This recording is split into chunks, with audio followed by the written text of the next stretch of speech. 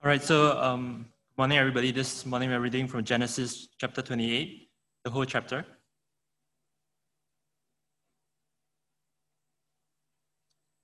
All right, so verse 1.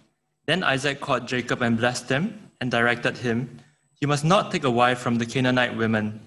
Arise, go to Padan Aram, to the house of Bethuel, your mother's father, and take as your wife from there one of the daughters of Laban, your mother's brother. God Almighty bless you and make you fruitful and multiply you, that you may become a company of peoples. May he give the blessing of Abraham to you and to your offspring with you, that you may take possession of the land of your sojournings that God gave to Abraham." Thus Isaac sent Jacob away, and he went to Padan Aram to Laban, the son of Bethuel the Aramean, the brother of Rebekah, Jacob's and Esau's mother.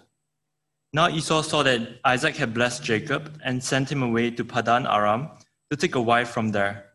And that as he blessed him, he directed him, "You must not take a wife from the Canaanite women," and that Jacob had obeyed his father and his mother and gone to Padan Aram. So when Esau saw that the Canaanite women did not please Isaac his father, Esau went to Ishmael and took as his wife, besides the wives he had, Mahalath, the daughter of Ishmael, Abraham's son, the sister of Nebaioth. Jacob left Beersheba and went toward Haran, and he came to a certain place and stayed there that night, because the sun had set. Picking one of the stones of the place, he put it under his head and lay down in that place to sleep. And he dreamed, and behold, there was a ladder set up on the earth, and the top of it reached to heaven. And behold, the angels of God were ascending and descending on it. And behold, the Lord stood above it and said, "I am the Lord, the God of Abraham your father, and the God of Isaac. The land on which you lie I will give to you and to your offspring. Your offspring shall be like the dust of the earth, and you shall spread abroad to the west and to the east and to the north and to the south. And in you and your offspring shall all the families of the earth be blessed. Behold, I am with you and will keep you wherever you go, and will bring you back to this land.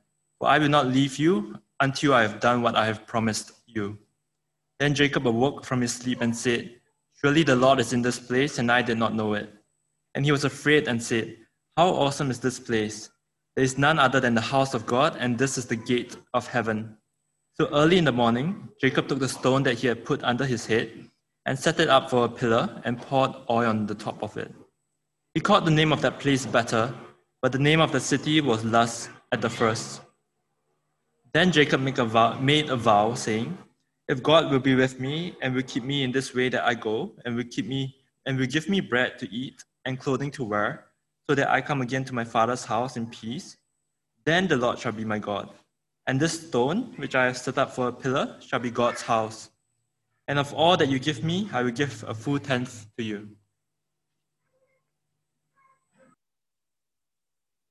Okay, so last week we started talking about the blessing of God. We're just considering about this blessing that Jacob was wanting to have. And we think about what it means to get God's blessing. In terms of what Jacob was looking for was being someone who has secure future and someone who has significance. And that's what God wanted to give him, but not in the way that Jacob was expecting it would be. It's that Jacob will only be significant or secure when he trusted in God and not in himself. And so today we're looking at this God who is behind the blessing. We're looking at the blessing still, but more focusing on this God that is behind the blessings to this passage. Let us pray first before we start. Almighty God, we thank you for being our anchor and giving us Christ Jesus to focus on as we come before you. May you teach us your ways. Thank you, Lord. We pray in Jesus' name. Amen. So last week we saw how Jacob successfully deceived his father to inherit the blessing of God, and his older brother Esau was furious, and he vowed to kill Jacob. So to save Jacob, their mother Rebekah requested Isaac, their father, to send Jacob back to their home country to get a wife with the excuse of getting a wife. We notice what Isaac did before sending Jacob away. Isaac blessed Jacob, this time for real, knowing that was Jacob. He said, God Almighty bless you and make you fruitful and multiply you, that you may become a company of peoples. May he give the blessing of Abraham to you and to your offspring with you, that you might take possession of the land of your sojournings that God gave to Abraham. So were you surprised to see that Isaac actually blessed Jacob? I suppose Jacob would not have expected his father would really bless him. He would have expected his father to scold him for his deceptive behavior. But Bible didn't mention about Isaac doing any such thing. He really blessed Jacob. And when Esau saw Isaac sending Jacob away with his blessing, so we read that he thought Isaac's sudden change of heart was because of his Canaanite wives. It is true that Isaac was upset with Esau's 2 Canaanite wives. Esau just didn't think much. He just married those 2 foreign women and caused a lot of trouble for his parents. However, it was not because of Esau's behavior that Isaac chose to bless Jacob eventually. I think Esau did love Jacob in some way. I suppose he was just disappointed that Jacob didn't turn out as the man that he would like Jacob to be. And also we read in chapter 27, when he knew that he made a mistake in giving the blessing to Jacob instead of Esau, we read that Isaac trembled violently. He was trembling. It might seem that, I made a mistake, or I should have given it to Esau and not Jacob. But I thought there's more than that. He's trembling violently. I think it means that he realized he actually made a mistake in the sense that he had disobeyed God. And that's why he trembled. And that's why he knew that blessing is supposed, God wanted it to be for Jacob. We need to understand that Isaac is a godly man. I mean, he's more godly than us in any way. Because God said, I'm the God of Isaac. So when God said that I'm the God of Isaac, it means that God has already began or have work in Isaac's heart and make him to be someone who is godly. It doesn't mean that he wouldn't make mistakes, but it means that he's a changed man. At least he's got this humility to know that he did something not according to God's will, and he changed, and that's why he blessed Jacob as he should have done. But then Esau just didn't know about all these things. He just thought, if Isaac would be pleased for Jacob to marry someone from the mother's side of family, I would marry someone from my father's side family. So he married Ishmael's daughter as his cousin, and get another wife. Whether that would please Isaac or not, I don't know, most likely not. But that's how Esau thought Isaac was thinking. So like Jacob, he did not understand his father's heart. I mean, Jacob didn't understand either when he left, I suppose. So think about that. Do you understand your father? I did not understand my own father either. Being the second youngest of many children, my father usually only interacted with me when I did something wrong, got punishment in the family. But other than that, we hardly talk. We didn't, even meal times, we didn't have meal times together. So it's very seldom that I would talk to my father all my life, basically. So most of what I know about my father is from what others told me until quite at very end before he died. So if only not long before his death that I found out my father had at least 3 wives. We lived with 2. I didn't even know that he got another one, and 19 children. And before I was born, the 3rd wife already brought 2 others of her children and left the family. So I have 2 other siblings somewhere. I don't know. I still don't know where they are. But at that time, culturally, it was quite acceptable for a man to have more than 1 wife, especially those who are rich. And my father was the last generation for that to happen, thankfully. And during the war, when Japanese came, my father's wealth also wiped out. So after the war, before I was born, so the family became quite poor from there. But I was quite thankful that we were poor. Otherwise, with 2 wives and 17 children, eventually, you can imagine how sort of politics that has been going on in such a family, and what sort of I'm not sure how it would turn out if we were rich. But because we were poor, so we were all required to work even from very young age, and there's no time to fight for positions or favors from the parents. You just have to work to survive, and that's what actually held the whole family together, despite having two wives. And so I didn't know about my father until he became very sick. Before he died, he was bedridden for about 7 years. And at that time, I was in Tamworth and just starting my own practice. It was quite busy, but I still got time. When I got time, I just went back to spend time with him. More so as a doctor, rather than a son, just look after him. Went back once a year.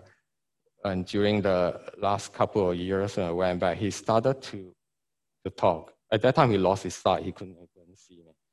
He started to talk about his life a bit. And then I started to understand him a bit more. He told me, in particular, his regrets. I think he knew that he did many things wrong in his life. And he had many regrets. And I wish that at that time I knew about this Jacob story and tell him about that.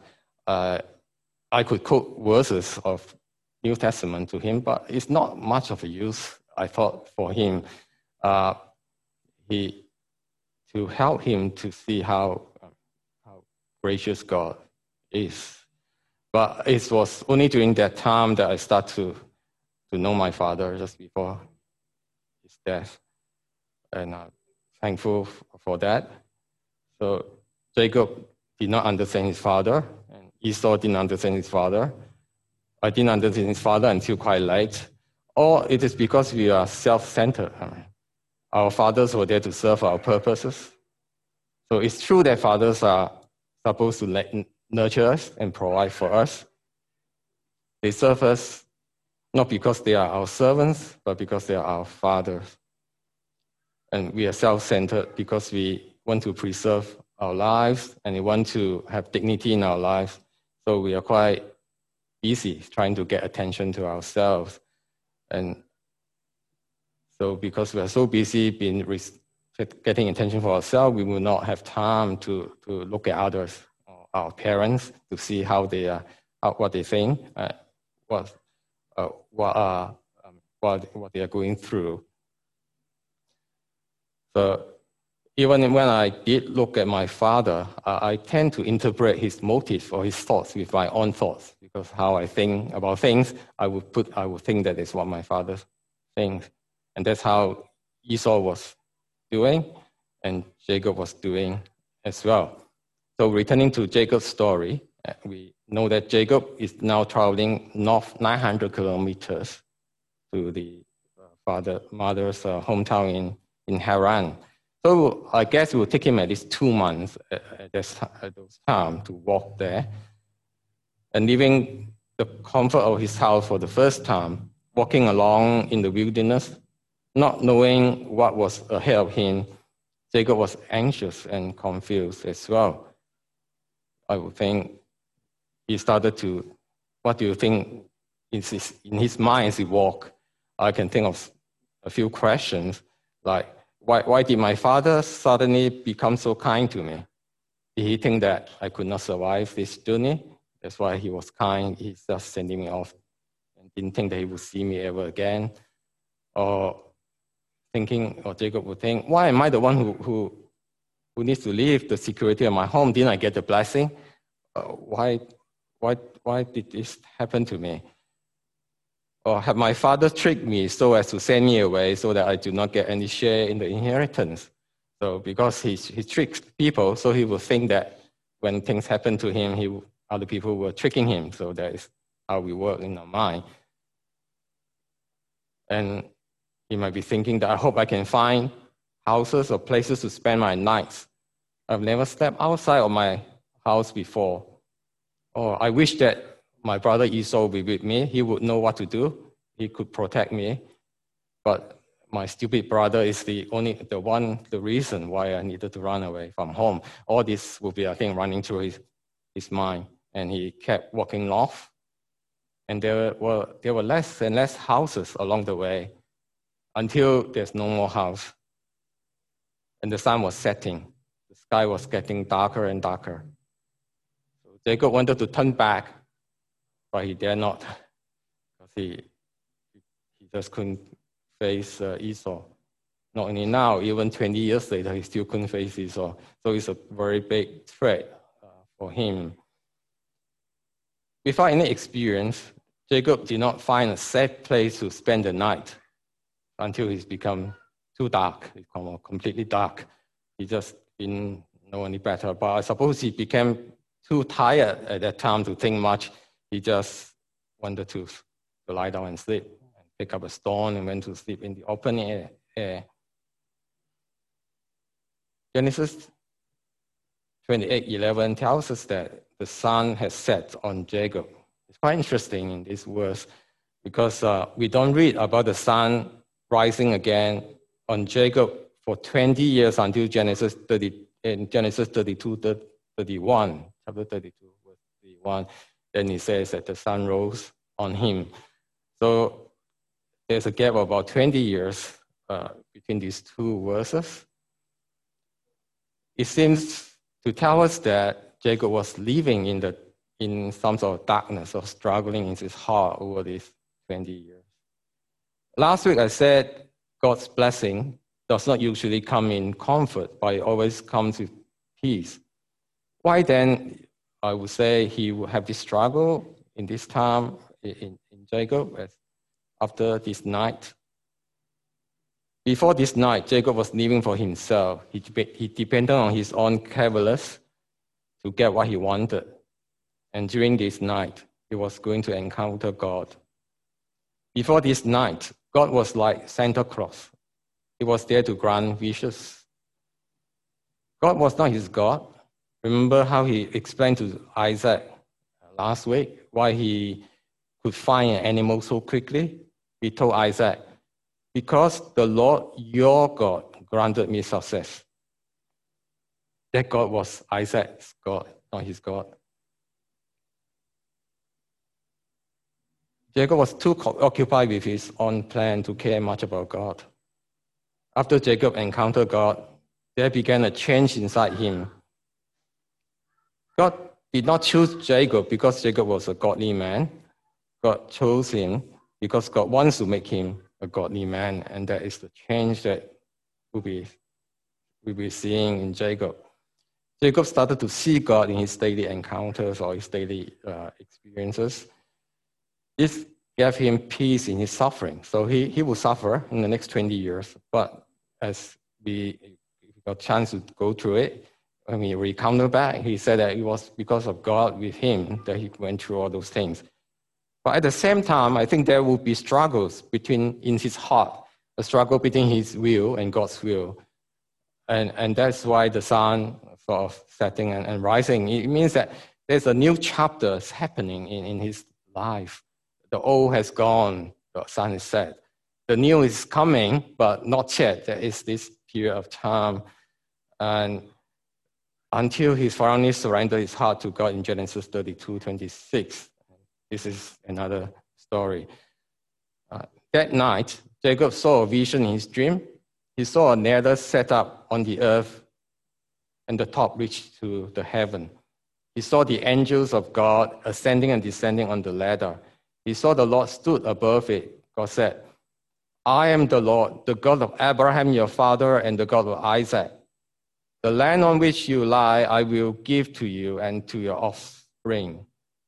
Your offspring shall be like the dust of the earth, and you shall spread abroad to the west, and to the east, to the north, and to the south.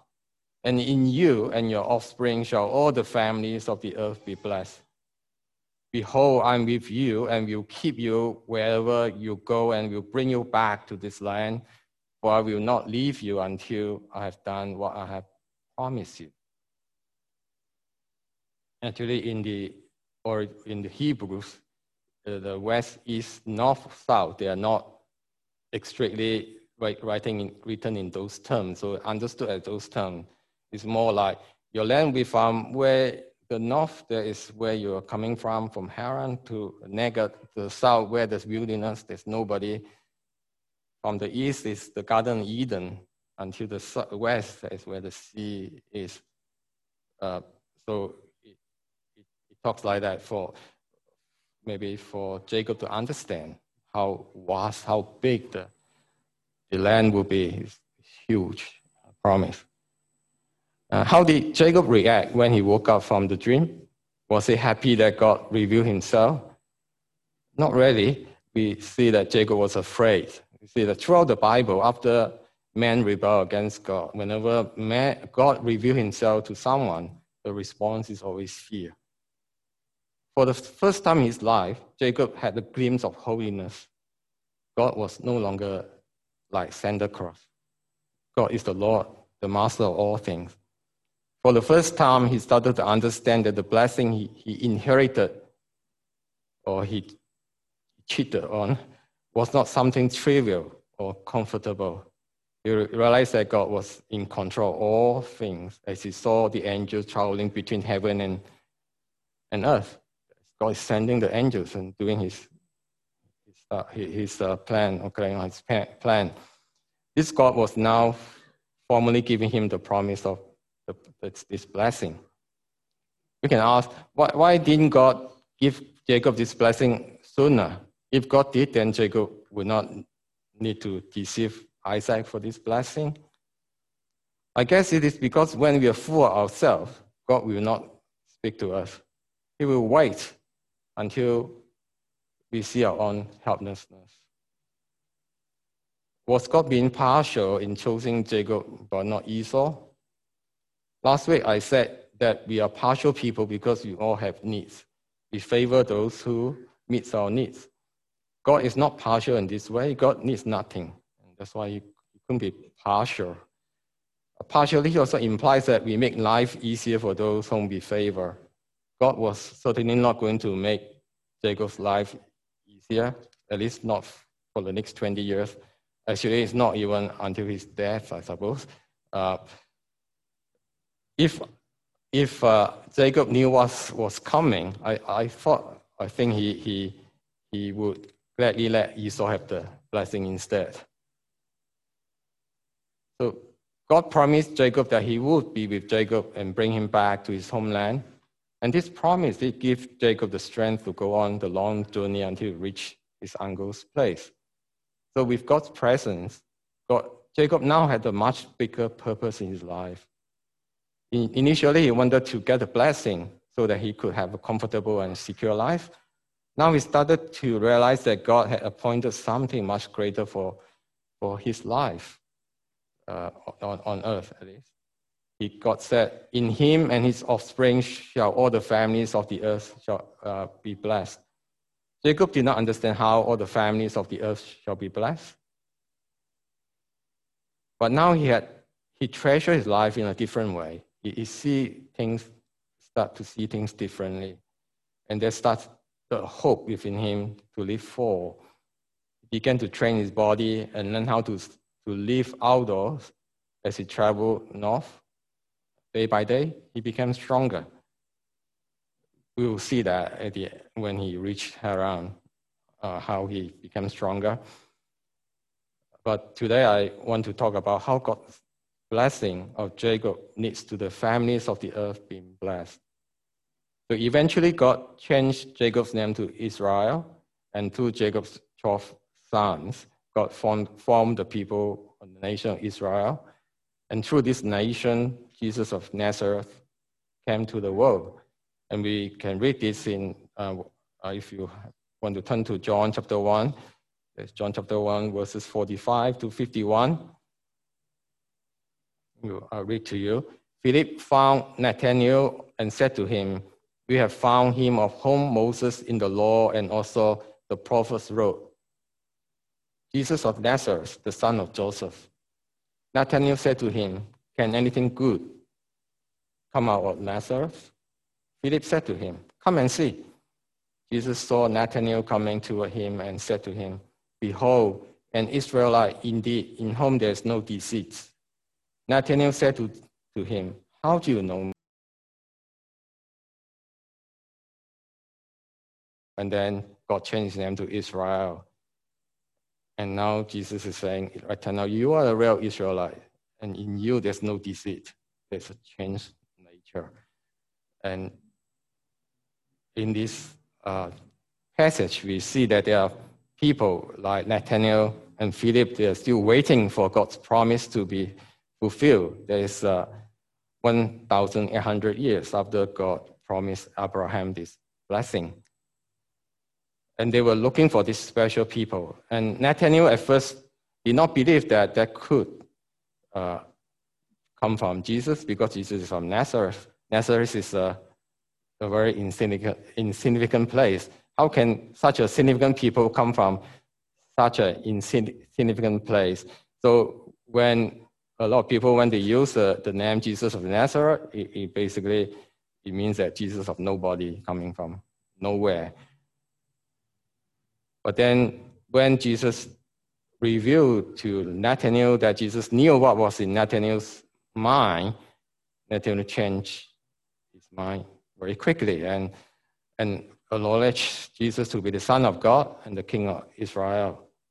But Jesus told Nathanael not to be impressed because of his supernatural power, but because of the fulfillment of Jacob's dream. So unless you know Jacob's dream, what Jesus told Nathanael will not make much sense. I think because at least two reasons.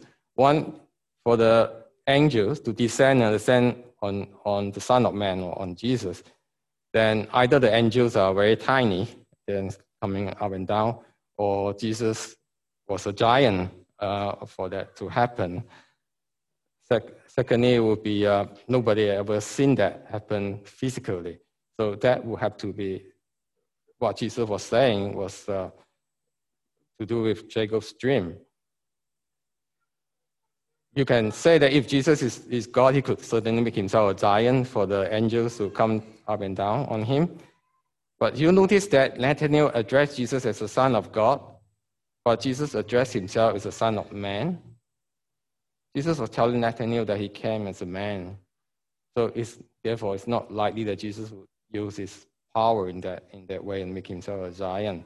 So that what we will understand what Jesus said about the angel of God ascending and descending on the Son of Man is that he would be the ladder.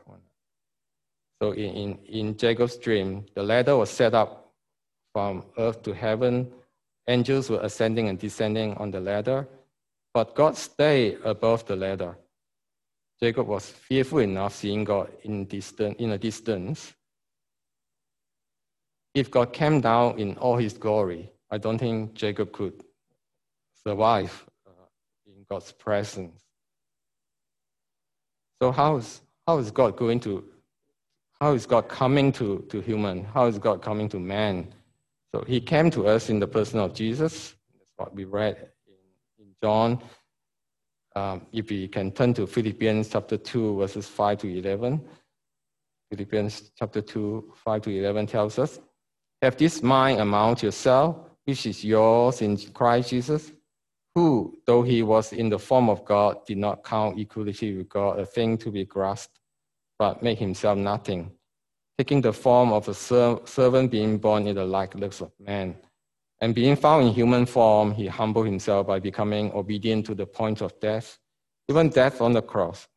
Therefore, God has highly exalted him and bestowed on him the name that is above all every name, so that at the name of Jesus every knee should bow, in heaven and earth and under the earth, and every tongue confess that Jesus Christ is Lord, to the glory of God the Father. So Philippians tells us that God emptied himself of his glory, came to us as a servant. He died on the cross. That was how Jesus became the ladder for us to return to God. The presence of angels in Jacob's dream tells us that God is in control of everything happening on earth, whether we believe in him or not.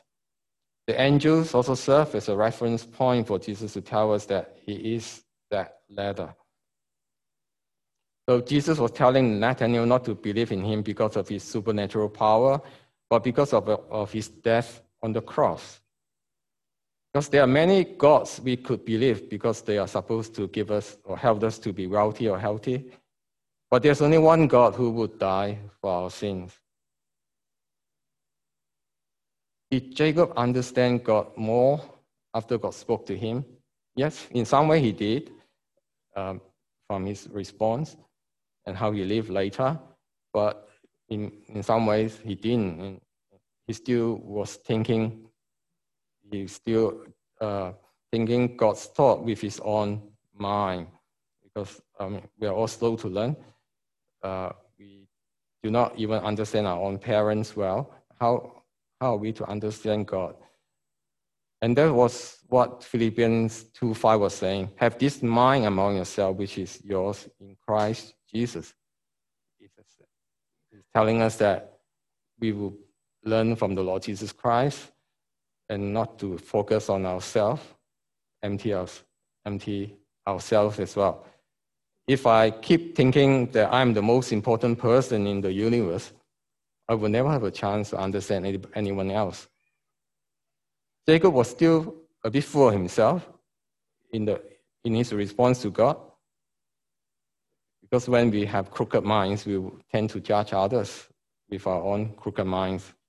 So in verse 20 of Genesis chapter 28, Jacob make a vow saying, if God will be with you and will keep me with me and will keep me in this way that I go, and will give me bread to eat and clothing to wear, so that I come again to my father's house in peace, then the Lord shall be my God, and this stone which I have set up for a pillar shall be God's house, and all that you give me I will give a full tenth.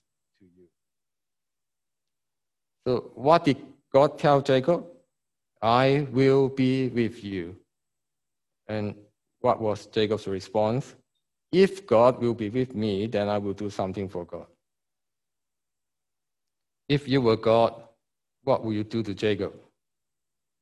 I will strangle him and ask which of the words, I will be with you, he did not understand. Good thing God is not like us. Otherwise, none of us will survive any encounter with God. We are so slow. God know that. I think Jacob eventually did learn that he could not give God anything in exchange for God's favor. In that incident, God had to cripple Jacob to take away the last bit of his self-centeredness. It happened in chapter 32, just before the sun rose on him. Nevertheless, Jacob's response was more honorable than that of our generation. We live in the age of entitlement and duty of care. We tell everyone, including God, that they have the duty to care for us. It is true that we cannot do anything to exchange God's favor, but to do nothing in response to God's creating, providing, redeeming us is the ultimate self-centeredness. The blessing which Isaac gave Jacob is being fulfilled in Jesus Christ, as Philippians 2, verses 9 to 11 tells us that Therefore, God has highly exalted him and bestowed on him the name that is above every name, so that at the name of Jesus every knee should bow in heaven and earth and under the earth, and every tongue confess that Jesus Christ is Lord, to the glory of God the Father. So do you know who is in the center of the universe? Jesus Christ. Do you know who is in the mind? What is in the mind of God? To exalt Jesus Christ. Why? Because it is only in this offspring, Jesus Christ, this offspring of Abraham, that all the families of the earth will be blessed. There's no other way. The only way for God's blessing to come is through Jesus as a sacrificial lamb and the risen King. The death on the cross proved to us that Jesus loved us. He did not die to trick us to worship a false God. He died to become the ladder to reconcile us with the true God. In Jesus, we are free from the need to worship ourselves. When we know the God who is behind this blessing, we will start worshiping a being who is far greater than us, a God who is both great and good. Let us pray.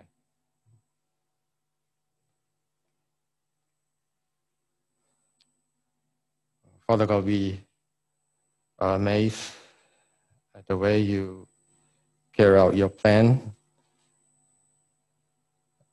and are humbled by your love towards us. We want to worship you right. Thank you, Father. We pray in Jesus' name. Amen.